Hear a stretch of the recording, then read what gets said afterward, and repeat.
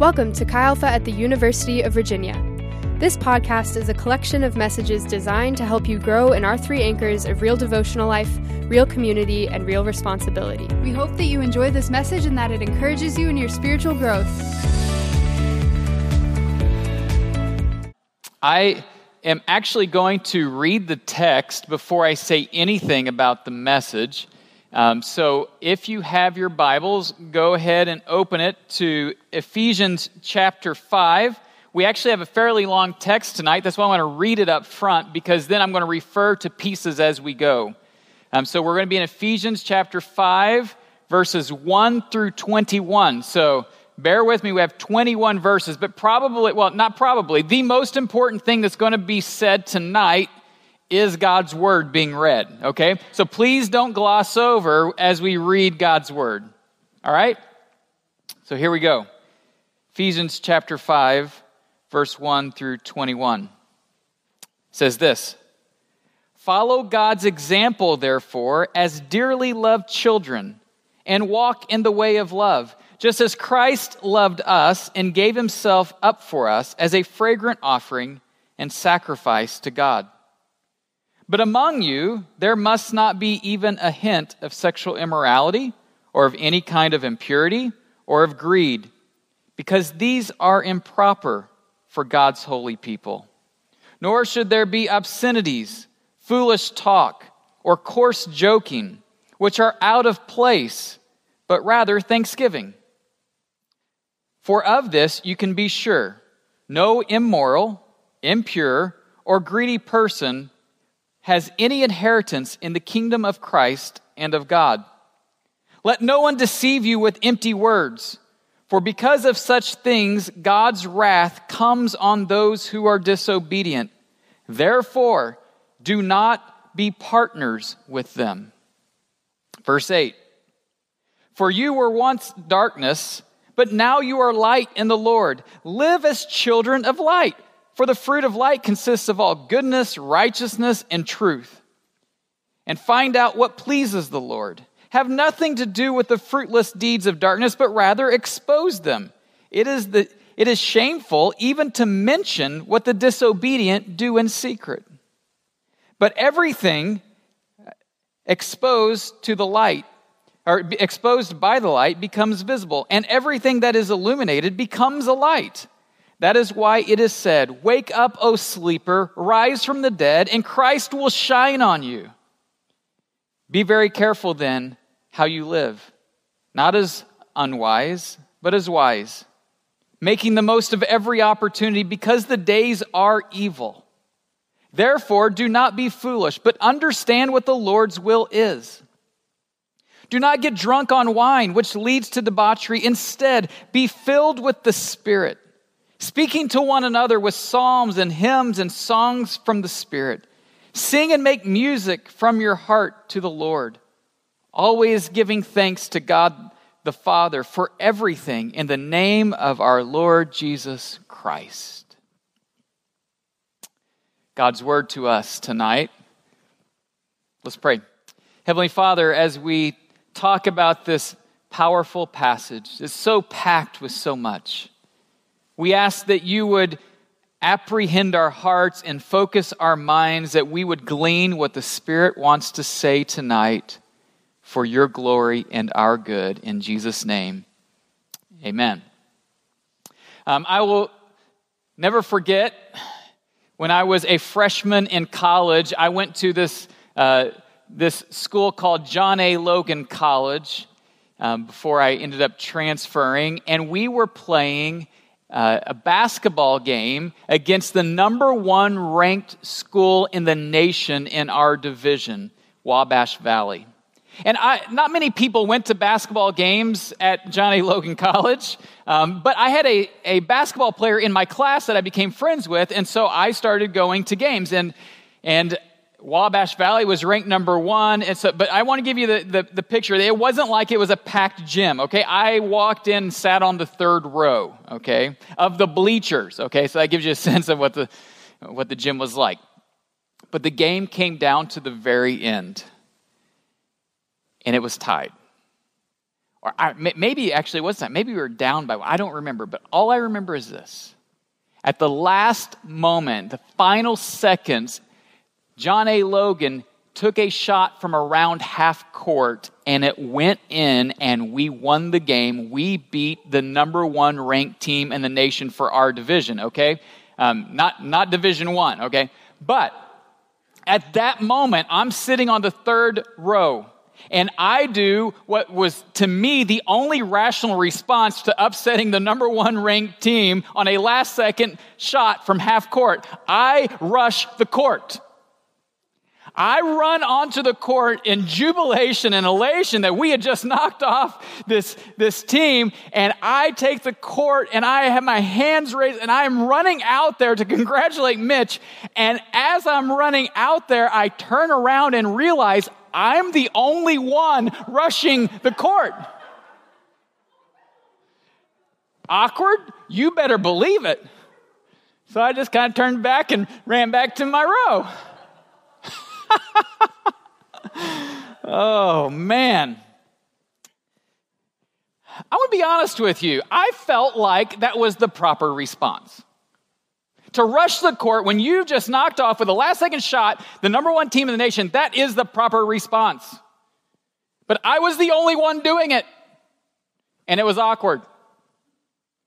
And the reason why I tell you that story is because the title of the message tonight is Walk Differently, or Walk This Way. We walk differently as followers of Jesus.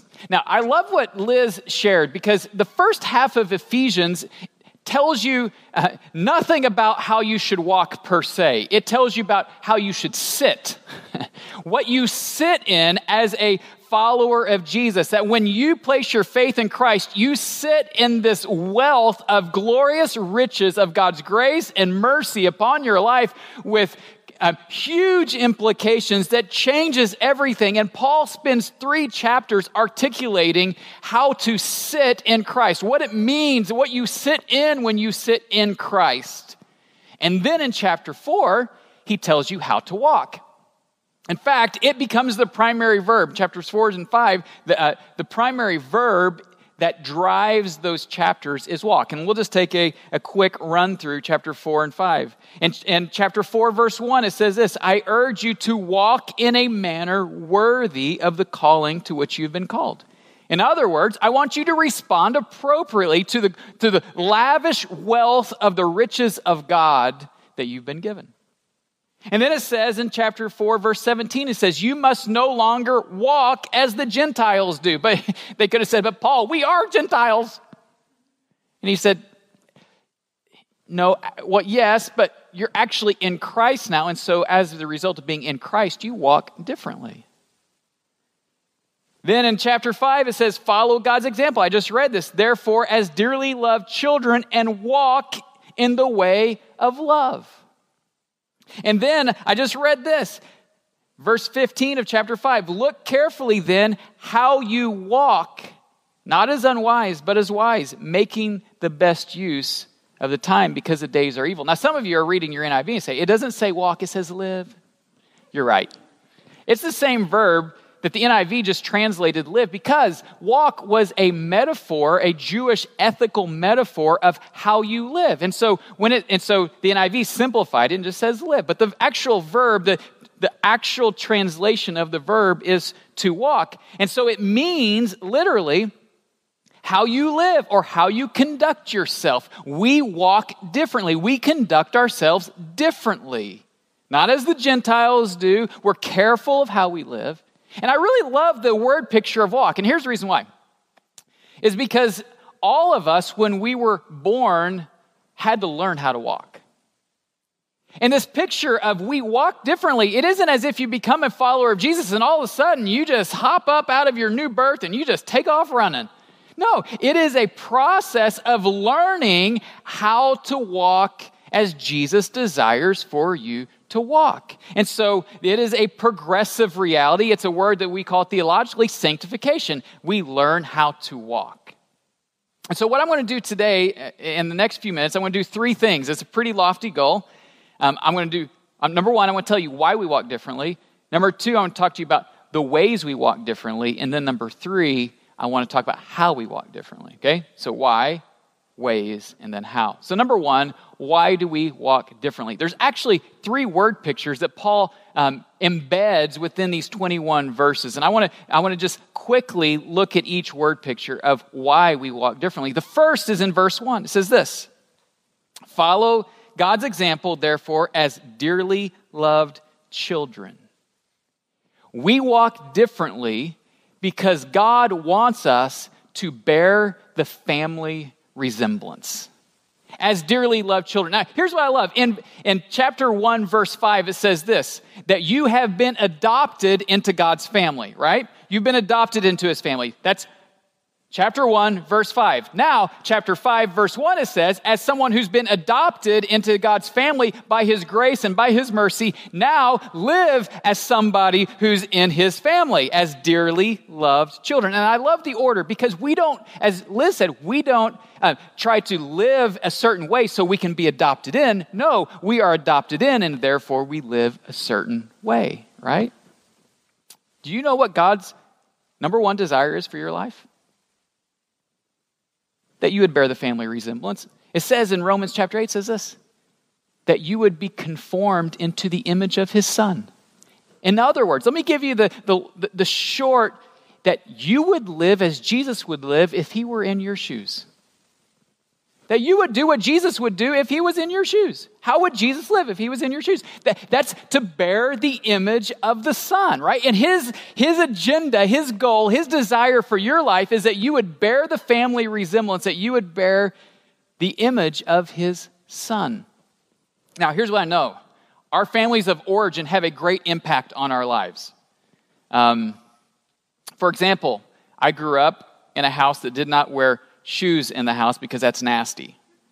Anybody agree with me? That's nasty? Okay, some of you did. Yeah, all right. I'm just kidding with you. But we don't wear shoes in the house because that's the way I grew up. We also don't just do free-range snacking. You know what I'm talking about? Some of you grew up in houses. I always liked my friends who had free-range snacking rights where they could just go to the cupboards and raid them at any given point. Not in my house. So you had to master how to put the cookie lid back down really gently so it didn't cling. My brother mastered that, by the way. Anyways, the point is, there's certain things that you pick up on by living in the household. Now, there's also way more consequential things. There's certain convictions, certain values, and certain character that is formed in us that where we can bear the family resemblance. And what God wants us to do is to spend time in his family and bear his character, his value, his convictions through our lives. And so the first picture of why we live differently is because we are in his family, that he wants us to live like Jesus would live if he was in our shoes. Secondly, and you know what? Can you give me my phone, Christine? I forgot my phone. Sorry about that. I had it out for a reason. I'm not used to, thank you, Christine, give her a hand. I'm not used to bringing up my phone when I preach, but today I do. The second one is this. The second word picture is because you are light in the Lord. Did you see what it says? It says this. It says, once you were darkness, but now you are light. And the reason why we live differently is because we are light. In other words, when you place your faith in Jesus, who is the light of the world, and you are in Christ, you become a light. You don't do things that light does. You are light. And actually it says you were darkness. In other words, you didn't just do darkness, but darkness was so bound up in you, you were darkness. And now the light of Jesus shines in you and shines through you. So here's what I want you to do. I want you to get out your phones. But please do not check your messages, okay? All right? I'm trusting you. This is a lot of trust. Okay. I want you to get out your phones, and then I want you to turn on your light. Okay, go ahead, guys. We're going to do a little thing here. There we go. Everywhere at watch parties, you're doing this too. This is who we are supposed to be in the world. That when we walk around the world, in the world around UVA that we are shining, we are emanating the light of Christ. You are light. And this is why we don't live the same way as darkness, because fundamentally, when light comes into darkness, what happens? Darkness goes away because darkness is defined by lack of light. And so this is the awkwardness when light seeks to, as it says, join the deeds of darkness, because like you're trying to cover up the light, but it's still kind of glowing through. It's like, what are you doing? And they're like, well, if you're going to come over here in darkness, you got to turn out the light. But the only problem is you can't turn out the light because you are light. That's who you are in Christ. And so Paul is saying this: we don't engage in the deeds of darkness because we are light. This is who we are, and so we live differently. Okay, thank you guys. You can turn the lights back on. You can turn your flashlights off as your eyes readjust. Quickly, I want to hit on the third way we live differently, and that is that we live filled by the Spirit. Did you see the juxtaposition? He says we don't live. He says we don't get drunk, which leads to debauchery. Instead, we live filled with the Spirit. It's an interesting juxtaposition. Why does he say that? Because here's what happens when if we were to be intoxicated with alcohol, it actually would suppress the parts of our brain that help us live wisely, self-controlled, and things that would lead towards godliness, right? Good judgment. And so he says that's why we don't get drunk. That's why we stay, because it leads to debauchery, which is wild living. It leads to wild living, and it suppresses the things that help you to not lose control. On the other hand, with the Holy Spirit actually does the exact opposite. What the Holy Spirit does is actually heightens your ability to live self-controlled. It heightens your ability. The presence of the Holy Spirit heightens your ability to live with a power and strength that you would not have been able to live in any other way. Therefore, you can be more Christ-like. And so this is why Christians should not get drunk, because it actually puts you further away from godliness when the Spirit pushes you towards godliness. And here's the fact: you cannot be controlled by alcohol and controlled by the Spirit simultaneously. You can't be intoxicated with both. It's not possible. And so we have these three pictures: bear the family resemblance, we are light, and we are to be filled with the Holy Spirit. Therefore, we live differently. Now let's talk about the ways we live differently. The first is we live differently with forgiveness. We live differently with forgiveness. In fact, this verse, it says, follow God's example as dearly loved children. In other words, follow the example of your Father's dearly loved children, is in the context of forgiveness. And think about this. Think about how much grace has been lavished upon you. I mean, I can't tell you. I've got truckloads and truckloads and truckloads of grace that has been lavished on me. And here's the fact: I didn't deserve any of it. But God has forgiven me in Christ. And now he says, bear the example, or follow the example of God, and what? Follow the way of love. Forgive and love. So what that means is this: we practice forgiveness. We live in a day where grace doesn't flow easily. Yet, as followers of Jesus, we live differently. We walk differently. We walk with grace and forgiveness towards people. Why? Because we've been lavished with it. And we want to emulate our Father who has been gracious to us.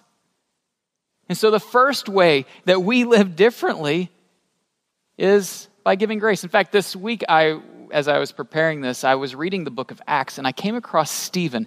And Stephen was the first martyr of the church. And I was so struck when he was getting stoned.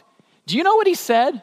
Here's what he said. See if this sounds familiar. Stephen said this. The last words recorded that he said as he was getting stoned, he said this: Lord, do not hold their sins against them.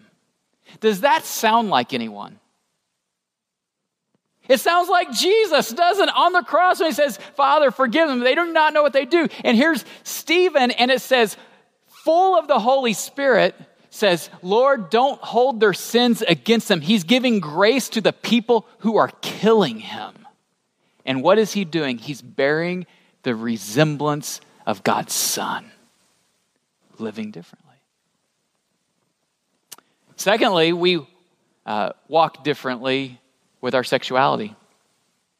There are a few verses that Paul talks about with this. And in chapter 4, verse 17, he says this. And actually in verse 19, he's describing the way the Gentiles live. And he says, having lost all sensitivity, they've given themselves over to sensuality so as to indulge in every kind of impurity, and they are full of greed. And here's the picture. They do not live with sensitivity. Instead, their lives are defined by sensuality.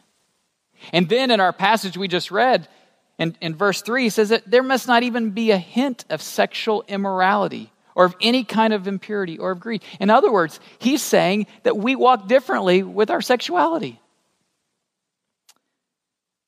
I don't have time to talk in depth about this, but I thought of an appointment I had with a student years ago. This student was telling me about his weekend, and his house was having a party. He lived in a fraternity house. His house was having a party. And at the party, a young lady came into his room, closed the door, and propositioned him. And he said, I got my keys, I walked her to my car, and I took her home. And I had watched this guy being transformed by Jesus, over the course of this year. And when he said that, I went, yes! And why did I say yes? Because he was living with a sensitivity towards her and not a sensuality towards her. Because he was treating her with the dignity and value that she possessed that was profound. And he was shining the light of Christ, being a light in the midst of darkness. And he was showing the self-control of the Holy Spirit. He was exhibiting a Spirit-filled life. All of it was being exhibited in that moment, that decision. It was a huge victory for him. And I know for all of us, our journey with our sexuality is one, present, and two, unique. But I know this, that Jesus calls all of us, no matter what our journey is like, to submit that area of our life and walk differently than a culture. Ephesus was full of all kinds of sensuality and all kinds of sexuality. And Paul says, but we walk differently. Submit it to Jesus. And glorify God. Shine His light. Whatever your journey is. And then, finally, and I'm just giving, this is what the text is talking about. He hits on one more thing of the ways we live differently, the words we say. Because here's the thing. When you are full of grace and sensitivity rather than full of bitterness and sensuality, you talk differently. Would you agree? If you're full of grace rather than bitterness, you're going to talk differently. If you're full of sensitivity towards people and towards the Spirit versus sensuality, you're going to talk differently. And so it's no surprise that Paul then says, and we talk differently too. I mean, look at what he says in verse 4. Nor should there be obscenities, foolish talk, or coarse joking, which are out of place. Rather, thanksgiving. In other words, he's saying, we don't just talk with innuendo. We don't just talk crudely. No, we want to say stuff that would glorify God. In fact, then as you come to the end of the passage, he says, speak to one another with psalms, hymns, and songs from the Spirit. And you're like, that's kind of strange. I mean, when's the last time somebody came up and just sung to you? What is Paul saying? He's saying this, rather than saying words that would emulate darkness, say words that would encourage each other towards the light of Christ. We speak differently. I was thinking of somebody that I know who had come back to Christ, and his mouth was slow to be sanctified, if we could say that. And he worked with a lot of people whose mouths were not trying to be sanctified, okay? And so he made a commitment to the Lord. He said this: every time that I curse or say something that would be inappropriate, I'm going to repent to the people I work with. So it was incredibly awkward, right? He was like, he would say something he shouldn't have said. And he's like, oh, guys, I'm sorry. I'm a follower of Jesus, and I shouldn't be talking like that. And they're like, dude, it's fine, man. Like, this is no problem. He's like, no, I really shouldn't. So, after 6 times, he stopped, right? Because it was so awkward every time to repent and apologize. But here's the point. Why does Paul point this out? Because if we look at this, forgiveness is an issue of the heart. Jesus says the way we handle our sexuality is an issue of the heart. And he also says the way we speak is an issue of the heart. And he wants what we say to reflect a heart of light, not a heart of darkness. And so it's not full of coarse joking. It's not full of obscenity. It's not full of foolish talk. So these are just some of the ways, and we could enumerate many, many, many more. But these are some of the ways that we live differently. Now, finally, in closing, how do we live differently? Because has anybody here ever tried to live differently and failed? If you didn't raise your hand, then yes, of course we have. Here's what I know. I can't change my own heart. I'm not good enough. I'm not strong enough. But we're actually told the key to living differently. And it's this: be filled with the Spirit. Be filled with it. The Spirit is the key to us being able to live differently. By the way, all these images, our pictures, they're not claiming that you're going to be sinless. They're just saying, okay, sin may remain in your life. This is how John Wesley put it. Sin may remain in your life, but sin doesn't reign in your life. Light now reigns. The Spirit now reigns over the flesh. Does that make sense? It doesn't mean that you're sinless. It just means it doesn't reign in your life. The Spirit reigns in your life. So how do we be filled with the Spirit? Well, I want to just deconstruct this for a moment. First of all, we are filled with the Spirit. It's actually in the Greek, and I don't speak Greek, but I read people who do, okay? And John Stott really helped me with this. He said this, that the Greek is in the passive voice. In other words, you don't fill yourself with the Spirit. All you can do is make yourself available to be filled by the Spirit. God's the one who fills you by the Spirit. And this is, so how do we make ourselves available? Well, I would say this, we make ourselves available this way. We make ourselves available through spiritual disciplines.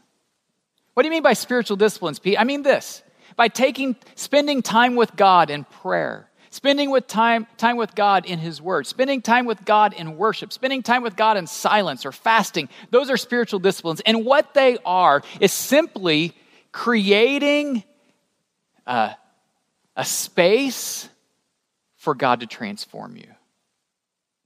The spiritual disciplines are taking, giving God a space for which His Spirit can fill you so you can be transformed. Here's an image that I like to use. It's like the spiritual disciplines are like setting your sail in a direction where the Spirit can then blow and push you towards Christ-likeness. Does that make sense? You can't push yourself towards Christ-likeness. You can't doggy paddle yourself towards Christ-likeness. But what you can do is position yourself for the Spirit to blow you towards Christ-likeness, and then you can partner with what the Spirit is doing. So it's in the passive voice. You can't do this yourself. You can just put yourself in a space, create a space for God to have a place to transform you.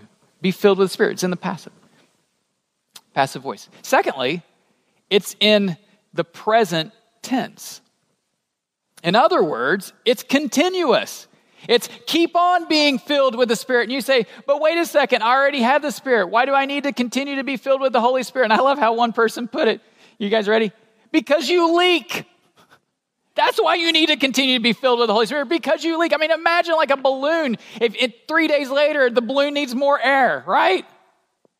And Paul says, continue to be filled with the Spirit. This is a lifestyle. This is why we continue to come back to Jesus and to make space and open up our hearts to Jesus so he can continue to fill us with the Spirit so that we can be transformed more and more into his image. So here's what it looks like for me. Oftentimes I will pray this: God, help me today to be in line with your Spirit, to come into alignment with your Spirit, and not in alignment with my flesh. Because no one wants that. Least of all, my wife and my kids.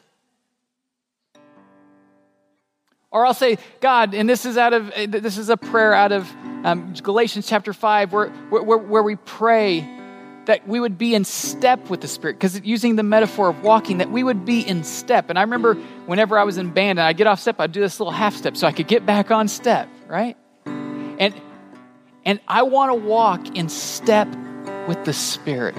So many, many, many days of my life, I will start by praying, Lord, help me to be in step with your Spirit. Help me to be in line with your Spirit. This is why we need time in Scripture, because one of the ways that the Scripture is going to fill you, or the Spirit's going to fill your mind, is through the Scriptures. And he's going to transform your mind. It's almost like a radio back in the day. We used to have to turn knobs. You guys don't remember that, I'm sure, right? And tune into the frequency of the Spirit. And when you intake Scripture, it's like the frequency of the world starts to get further. And then you come into the frequency of the Spirit, and your mind starts to think like the Spirit would think.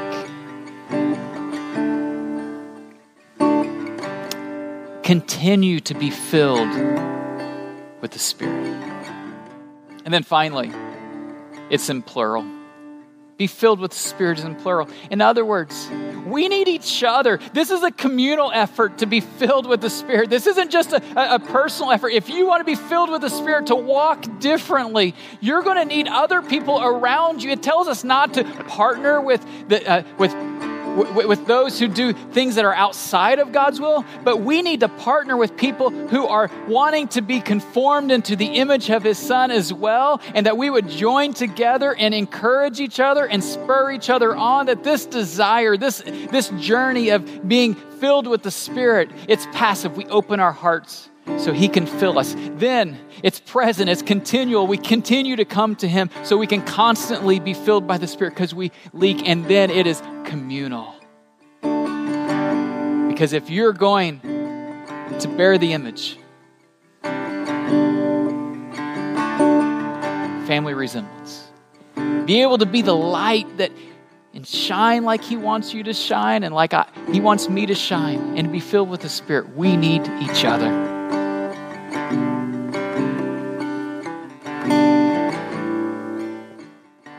Here's what I know. I know that when Jesus hung on the cross,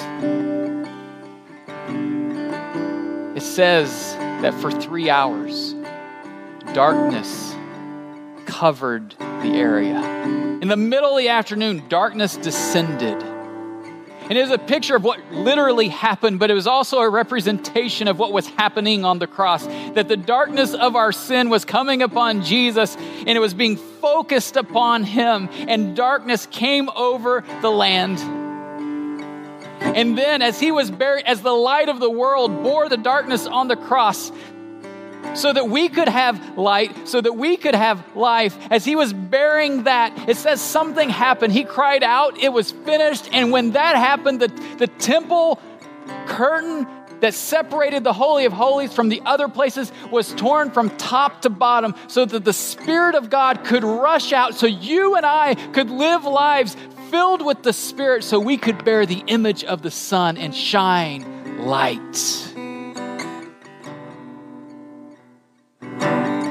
So, what would happen if all of us say, you know what, we are all in process of learning how to walk. But we're going to walk differently. We're going to forgive. We're going to submit. We're going to speak differently. And as a result, Jesus will be glorified. Let's close tonight with worship. So let's stand if you're can.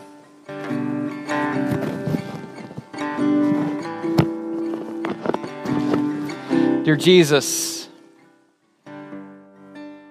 we confess, prone to wander, Lord, we feel it.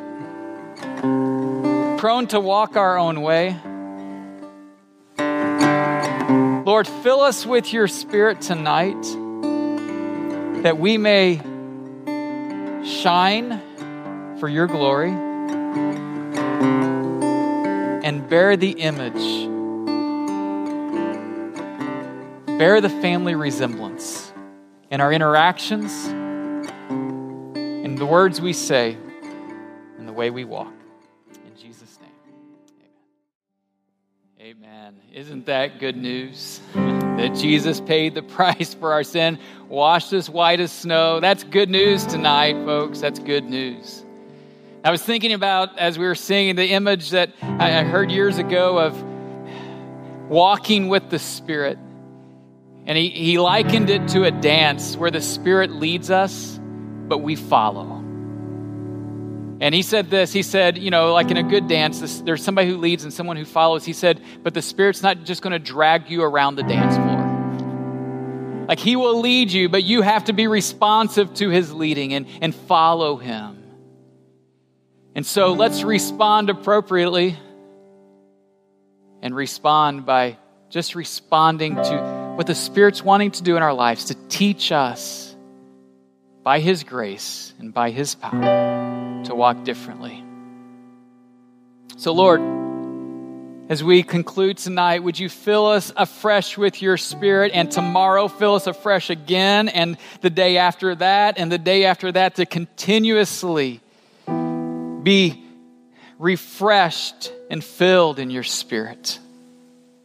And Lord, help us to each day partner with you in what you're wanting to do in our lives, that we may walk differently for your glory and our good.